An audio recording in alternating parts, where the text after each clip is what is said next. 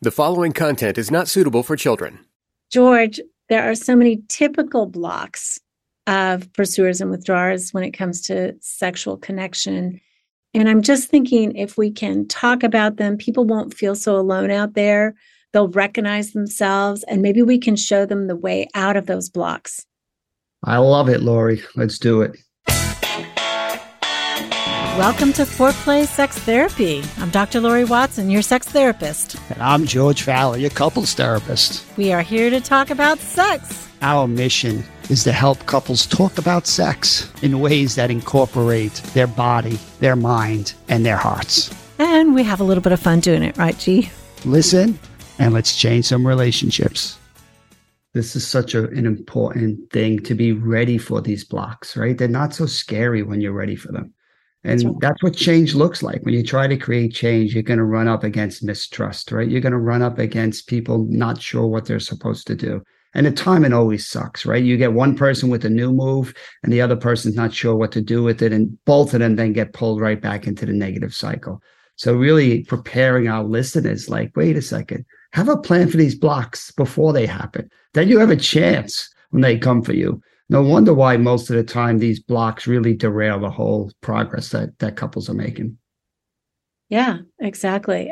I think that, what we expect is things to go well. And so we don't plan for what happens when we hit a typical block.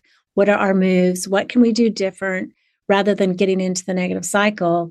If we know we're a pursuer and our withdrawer is going to give us that look, and that's happened 500 times, we can have a plan for what to do about it that doesn't push us into the direction of conflict. Exactly. Well, let's get into it. I think that the most common block right from the get-go that we could run into is you have this sexual withdrawer who is the emotional pursuer. Right. Sure. So a lot of times say it's the wife in the couple, typically, that is coming here because they want connection and want to strengthen their marriage, but they don't really want to talk about sex because they're feeling so disconnected that they're not really in the mood. So they're coming into therapy, kind of pushing a certain conversation. So as we start to explore as the therapist, the sexual conversation, like how are you doing in that area? You better expect them to be like, why are we talking about this? Like, I'm not here to talk about this. My partner might really want to talk about this, which is our job is to kind of hold both of those truths. But are we ready for that first block to really start to help this sexual withdrawer recognize, listen, it's okay to not want to have sex. It's not okay to not want to talk about not having sex. I really like that distinction. And I think this goes for certainly as therapists when we're trying to help people, but even for the pursue withdraw cycle in the couple. If the pursuer wants to bring it up and talk about it, and the withdrawer is an emotional pursuer and wants more connection, but doesn't want to talk about it because they don't feel connected, some of that is timing, right? You can imagine maybe a male who is a sexual pursuer and an emotional withdrawer. For him, he's actually initiating when he wants to talk about it. It's a good thing.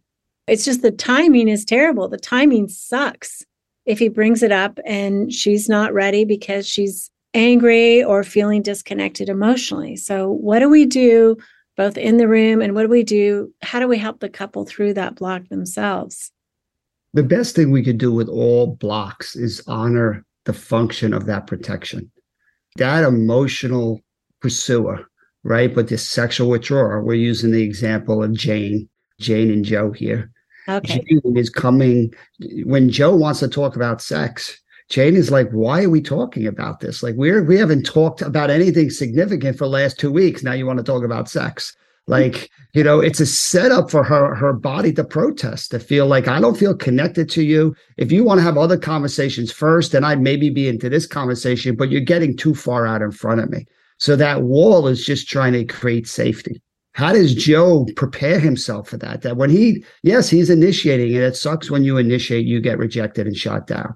But do you recognize like the likelihood of that happening? And then you could say, wait a second, I know you're reluctant to want to talk about this, right? Because we haven't been close. And maybe we need to have another conversation too. We need to have one about what was happening for us emotionally and sexually, right? To build a larger context that doesn't get surprised by shrinking this conversation just to sex, probably is not going to feel safe for that emotional, that sexual withdrawal. Yeah. So I like what you're saying. First, you're saying if you're bringing up the conversation, you have to predict essentially your partner's block. You have to predict that they're going to be defensive about it. And then you have to think about what is their need? How can I enlarge this conversation so I also encompass their need so they don't have to be so defensive? You know, I think when we're pursuers in either direction, sexually or emotionally, we get myopic. We get focused on what we need, you know, and it like builds this thing inside of us. There's so much push. By the time we let it out, we're already anxious about letting it out, and we don't have that bandwidth to really be flexible and talk with our partner about, you know, and include it in the conversation, their needs. So, and I know as a pursuer, I don't say things so many times. And so then by the time I'm ready to say something, there's all this frustration that's built up inside me. And so I'm not in as a flexible place as maybe I need to be to have those conversations. So maybe the pursuer has to check inside. Am I in a flexible place? Mm-hmm. Is it really a good time for me? Do I have enough expansion to include my partner's needs in this conversation? Or at least say, let's separate these conversations. I know you have some needs here and I want to talk about those, and maybe we can do that first or second, but these are my needs that I'd really love to talk with you about. And I know, you know, this doesn't go so well often between the two of us. Yeah, it's a setup to miss each other. And if you're preparing and anticipating blocks, you can get around that setup. So if I'm the pursuer and I'm expecting you to not want to have this conversation, so when I bring it up, I'm already frustrated. Yeah, I'm walking right into the minefield because I'm pushing you to have a conversation you're not feeling safe to have, right? And you're going to block me, and here we go. We are done, and we're only a sentence or two into this conversation. Exactly, and there's bad juju on it because I can feel your energy. Yeah. You know, I can feel your bad, negative, pushing energy that is like, oh, forget it, you know? But if I can start that conversation and say, hey, Jane, you know, I recognize every time we have a conversation around sex, and you're not feeling safe, especially when there's a lot of distance emotionally between us, you're reluctant to want to engage. And that makes sense. That's not your fault. Yes. Right? But then when you don't engage, I feel frustrated and we're both stuck. So I'm trying to figure out with you, when would be the best time to talk about, you know, our sexual dynamics. And I know it's just as important to talk about our emotional dynamics. I'm inviting you into the conversation because I'm anticipating your block.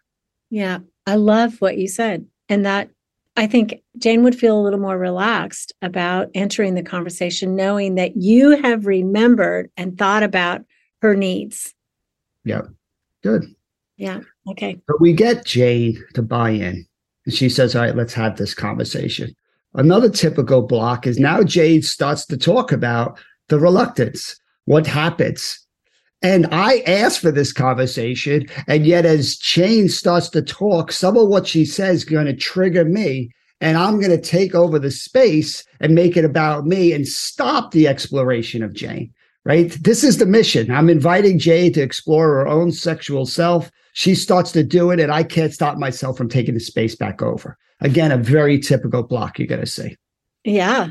And I can imagine many ways that happens. I've seen that happen in the room with people. Are you thinking of a particular example? Because I've got some. Yeah, just go with it. But what are you? Okay, so I mean, like, I think what will happen is Jane will complain, right? She'll say, well, the reason I'm not as engaged sexually is you don't touch me right. You're too rough with me. Or, you know, you don't really How can I touch you right? You never let me. You never even take your clothes off. I mean, what am I supposed to do? Exactly. That's a good defense. Like, boom, boom, and we're in it. But how do we, again, be ready for that? We want the withdrawer to engage. That they're sharing this information is critical. If I can't give this space because it triggers me too much, then I'm going to shut down the very process I'm inviting. So again, as a pursuer, I got to be ready to hold my own triggers, to recognize the bigger picture instead of getting caught up in the moment and wanting to defend myself. Exactly. So what we're saying is, first, enter the conversation, predict that there's going to be a block in your withdrawer. give them space, honor their block, and honor that they have other needs that may be unrelated to this conversation. Then next, prepare for some potential criticism or some real reasons why they're not engaged. I think sexual pursuers often think, well, my partner doesn't like sex. That's the answer. They're frigid. They could care less. But then when they start to hear that there are things about the sexual relationship that aren't going so well, that feels critical. So we got to prepare as a sexual pursuer for criticism. Yeah. Back. Another really common one that we see. So you start to get the sexual withdrawer to get curious about their sexuality. And then the emotional pursuer part of them gets triggered and they take over the space. So again, if Jane is saying, yeah, I'm not really sure what I like sexually, and I'm not really sure, I haven't explored so much of my body, and they're starting to explore themselves. And then that piece gets triggered and they're like, but if I was feeling safe and connected, because if Joe would just give me more attention, we wouldn't be in this place. And Joe just doesn't ever want to talk about anything. And you see how that likely block, you start getting this person in a space where they're uncomfortable and their brain goes to an anchor. It goes to something more familiar, the criticism emotionally of their partner that causes this distance in the first place. Mm. So again, we want to prepare all you for this. This is going to happen. This is what humans do, right? Yeah. The pursuer, the emotional withdrawal is not trying to be difficult. It's just the part of them gets hit and then it defends. And then, the sexual pursuer feels the criticism, and then the emotional withdrawal part of them says, this is why I don't want to have these conversations. All of a sudden we got this kind of freeze. Right, exactly. So, I think what I liked about your example is at least the sexual withdrawer started to see kind of the intent and the goal of the sexual pursuer was for them to have a fuller experience, more pleasure, but then maybe internally they got threatened. It's like, I don't know if I can go there. I have never gone there. I'm afraid of what I might find. All of this stuff. So they resort back to the push, the emotional push. Well, if you had made me feel safe all along, I wouldn't have, I would have done this exploration, which is the conflict. And then the sexual pursuer says, their emotional withdrawal kicks in and says, forget it. It's no use to have this conversation. Yeah, that happens. I have a couple that happens with quite regularly. Well, again, it happens to all of us. How cool is it to have a conversation, to be ready for it, to talk about your plan now, right? If you're a sexual withdrawer, and you're going to try to access yourself and go deeper, it's likely this is going to happen. You and your partner should be ready for that and say, what are we going to do? Can we even name that? There's something so powerful of just saying, you know what? It's really hard for me to stay focused on me here. It's a lot easier for me to go back and pay attention to what you're not doing emotionally. And maybe I over rely on that. I know that must be hard for you. That would feel great for me as the sexual pursuer, the emotional withdrawer, to hear my partner trying to protect me in that conversation. So true. Yes.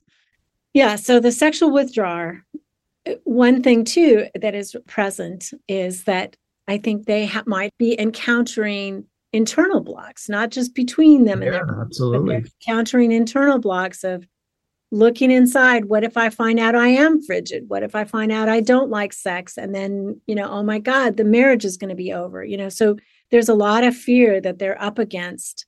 And so it's easier to turn it to the other, to, maybe blame the other for this problem, because it's scary to look inside sometimes. And it moves so fast. It's not a choice. That's why I like the anchor, right? Yeah. It's just like your body's so quick, that threat response that says, you keep going down this road, something bad's going to happen, do this instead. And boom, it just goes into that protective space. Exactly. So let's come back and start talking about some of these pursuer blocks. Uberlube. It's a luxury lubricant. Can you say that 3 times fast? Uberlube, luxury lubricant. Basically, it's pure silicone bliss. It is made from superior ingredients. It has skin-soothing vitamin E, and it goes on just like natural moisture, and it lasts a long time. There's no drip. Their glass bottles are truly beautiful. You can leave them on your bedstand. I do. No problem. Nobody notices. And it's basically like this thin, slippery silicone formulation. It reduces friction, which is great, but it doesn't reduce sensation, and it stays slippery long enough for lasting pleasure. They have travel-friendly, toughened glass bottles. You can slip it in your gym bag. You can slip it in your purse. You can be ready whenever. Try Uberlube, the silicone lubricant, at uberlube.com. Use the code FOREPLAY for 10% off. Really, it is the best lubricant on the market. Okay, so tell us about your cutting-edge training that you're doing on success and vulnerability. Lori, we just keep pushing it, coming up with a new module on the playbook of a pursuer, playbook of a withdrawer, really practical moment-by-moment moves of what a therapist can use. And we're so focused on what's happening in session. Enough there's talk about theories and these global things. I think most therapists are looking for, what do I do in this moment? Give me a tool, George. So that's what we're trying to do. That's awesome. I am so glad you guys are doing this work. I think it helps us be organized to see you do it. You do demos, you do explanations, teaching. It really is interactive. And I think that so many trainings that we sit through don't give us an opportunity for that. So what you're doing is really important. No, we try to emphasize the teach it, show it, do it model of learning. Right, you need to have some ideas, so we try to teach those. And then we try to show what it looks like implementing those ideas. But most importantly, you now got to practice it. That's how they become yours. And that's what we want our listeners and watchers to do, is become their own moves. Find George and his teaching at successandvulnerability.com. Okay, so you said pursuer blocks, G. What have you got? What do you think happens once they're in it and you're saying the pursuer gets blocked? Yeah, I think a really common one I see is you get the sexual withdrawer to start engaging, and then they actually then initiate, right? They initiate sex, which is what we've been trying to get the whole time. And then what is the sexual pursuer? They don't respond. They want to give the withdrawer a taste of what it's like for them all the time. They're hoping the rejection is going to motivate them, right? It's a typical block we see. Oh, it's such a good one too. It's like, now is my moment. I can get them to feel what I feel all the time, rather than rewarding the initiation, which encourages them to do more of it. The cycle is entrenched. Yep. You know, this is so true because people swap places in the cycle all the time. As soon as you almost get there, then you withdraw, right? I mean, pursuers, it's classic.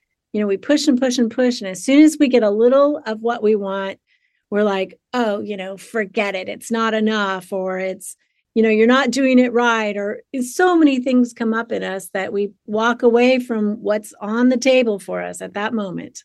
Well, again, it's not a choice. It's just mistrust. When you're pushing for something, your brain has thousands and thousands of examples of pushing and not getting.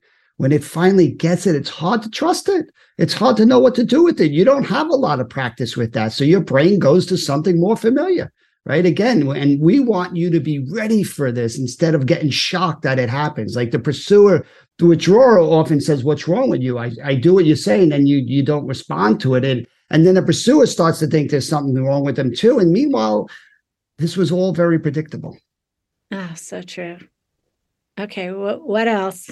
What else you got for us pursuers? These pursuers. I think another common block is when you get the sexual pursuer to start to soften as they start to talk about what happens to them sexually and how important that is, and the rejection, when you start to lead them into the emotions underneath what it feels like to be rejected, the emotional withdrawal part of them gets triggered. They're like, what the hell are you doing? And they start to clam up and want to stop the conversation. They're pushing for this conversation. They start to engage in the conversation. It's working. They start to go deeper. And then the emotional withdrawal part of them says, what the hell are you doing? We don't do these emotions. And they put the brakes on the whole process. Exactly. Yeah. So you're talking about the sexual pursuer who is talking about how bad it feels to be rejected.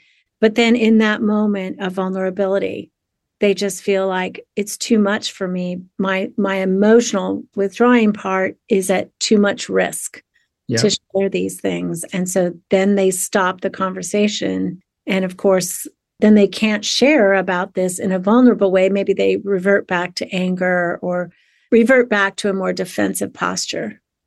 Exactly.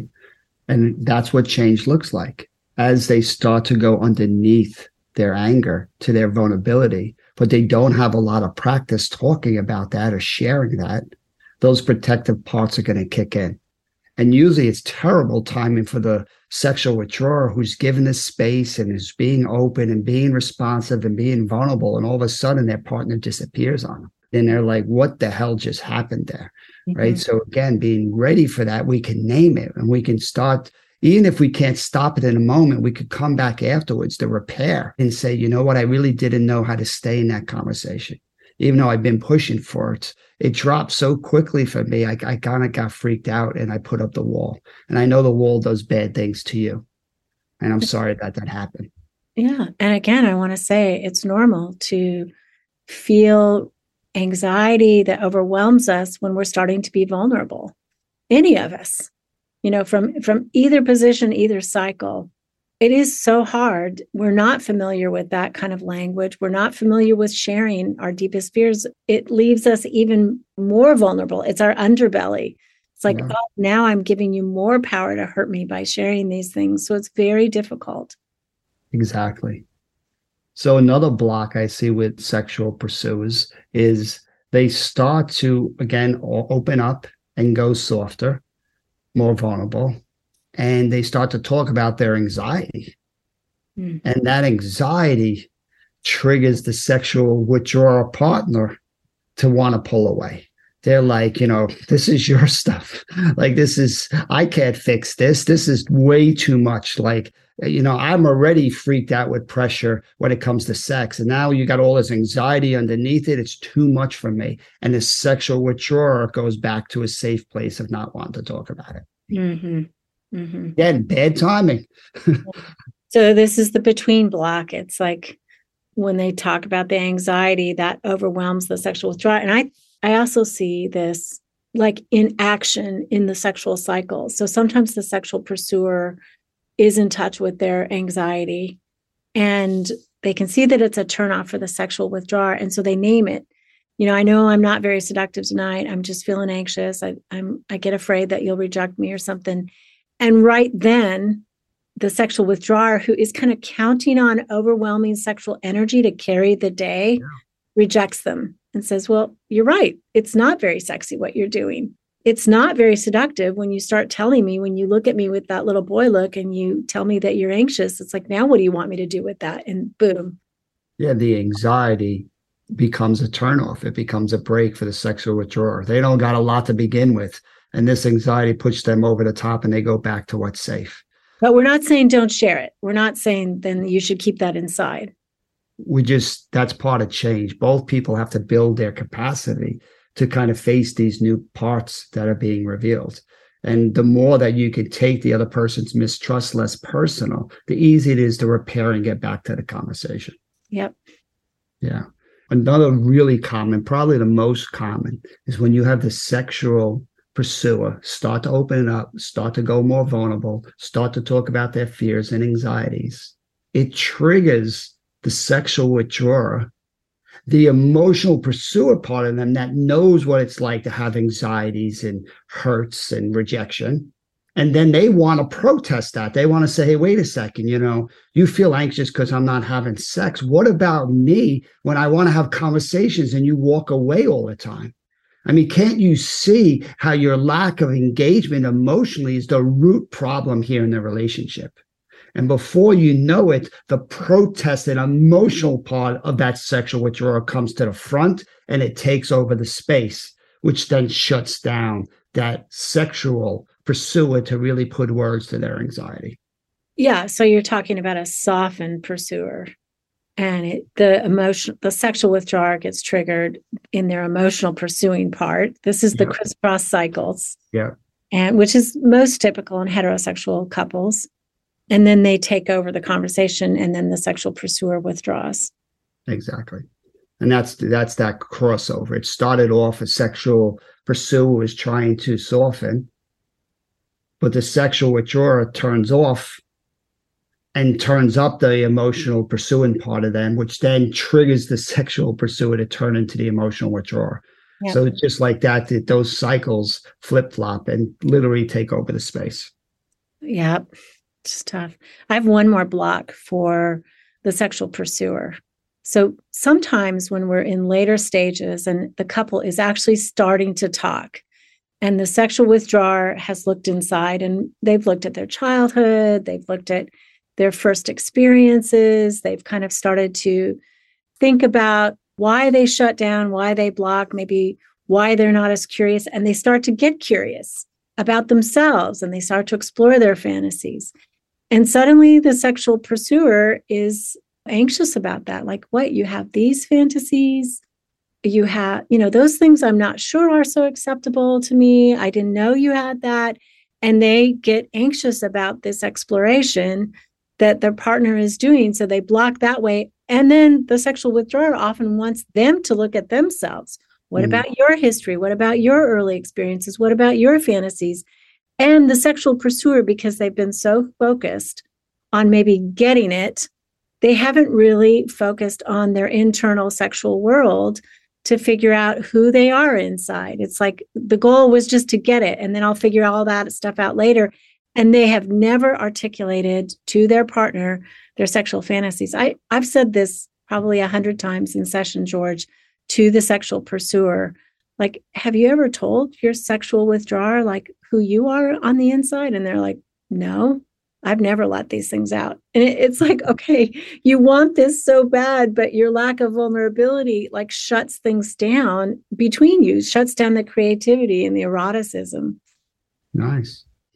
Well, we just figured we'd do an episode on some typical blocks that we see. And we really invite you all to reach out to us. Let us know different types of blocks. But the more we're all working together to anticipate these blocks, it takes some of the mystery out of the challenges in these conversations. It is so likely to happen. You can't create change without working through mistrust. So let's be ready for the mistrust in these conversations. And instead of taking them so personal and not be ready for them, let's have a plan. And maybe it's not in that moment, but maybe it'll be the next day to say it happened again. I couldn't stay. We use the language mission all the time. Finish the mission, right? If Jane is sharing, if I want Jane to re-engage, that's the mission. It's not the time for me, Joe's stuff to take over the space. Mm-hmm. And we're human, and sometimes that happens. But when it happens, I can repair and say, I'm sorry that happened. That doesn't mean I'm not going to need the mission focused on me, but you can't do two missions at the same time, right? And blocks are really good at bringing in a whole nother mission. And it's usually in those precise moments that couples get lost, the negative cycle takes over the space. And we'd love to invite you, if you're a listener and you are familiar with your own cycle and the blocks that come up, please let us know. Send us an email about your block so that we can either think that through on air or we can just understand more about what you're going through. We would love for this episode to be more interactive with you. Thanks, y'all, for listening. Keep it hot, y'all. Call in your questions to the Foreplay question voicemail. Dial 833-MY-4PLAY. That's 833-MY-4-PLAY. And we'll use the questions for our mailbag episodes. All content is for entertainment purposes only and should not be considered as a substitute for therapy by a licensed clinician or as medical advice from a doctor. This podcast is copyrighted by Foreplay Media. Seeking the truth never gets old. Introducing June's Journey, the free-to-play mobile game that will immerse you in a thrilling murder mystery. Join June Parker as she uncovers hidden objects and clues to solve her sister's death in a beautifully illustrated world set in the Roaring '20s. With new chapters added every week, the excitement never ends. Download June's Journey now on your Android or iOS device or play on PC through Facebook Games.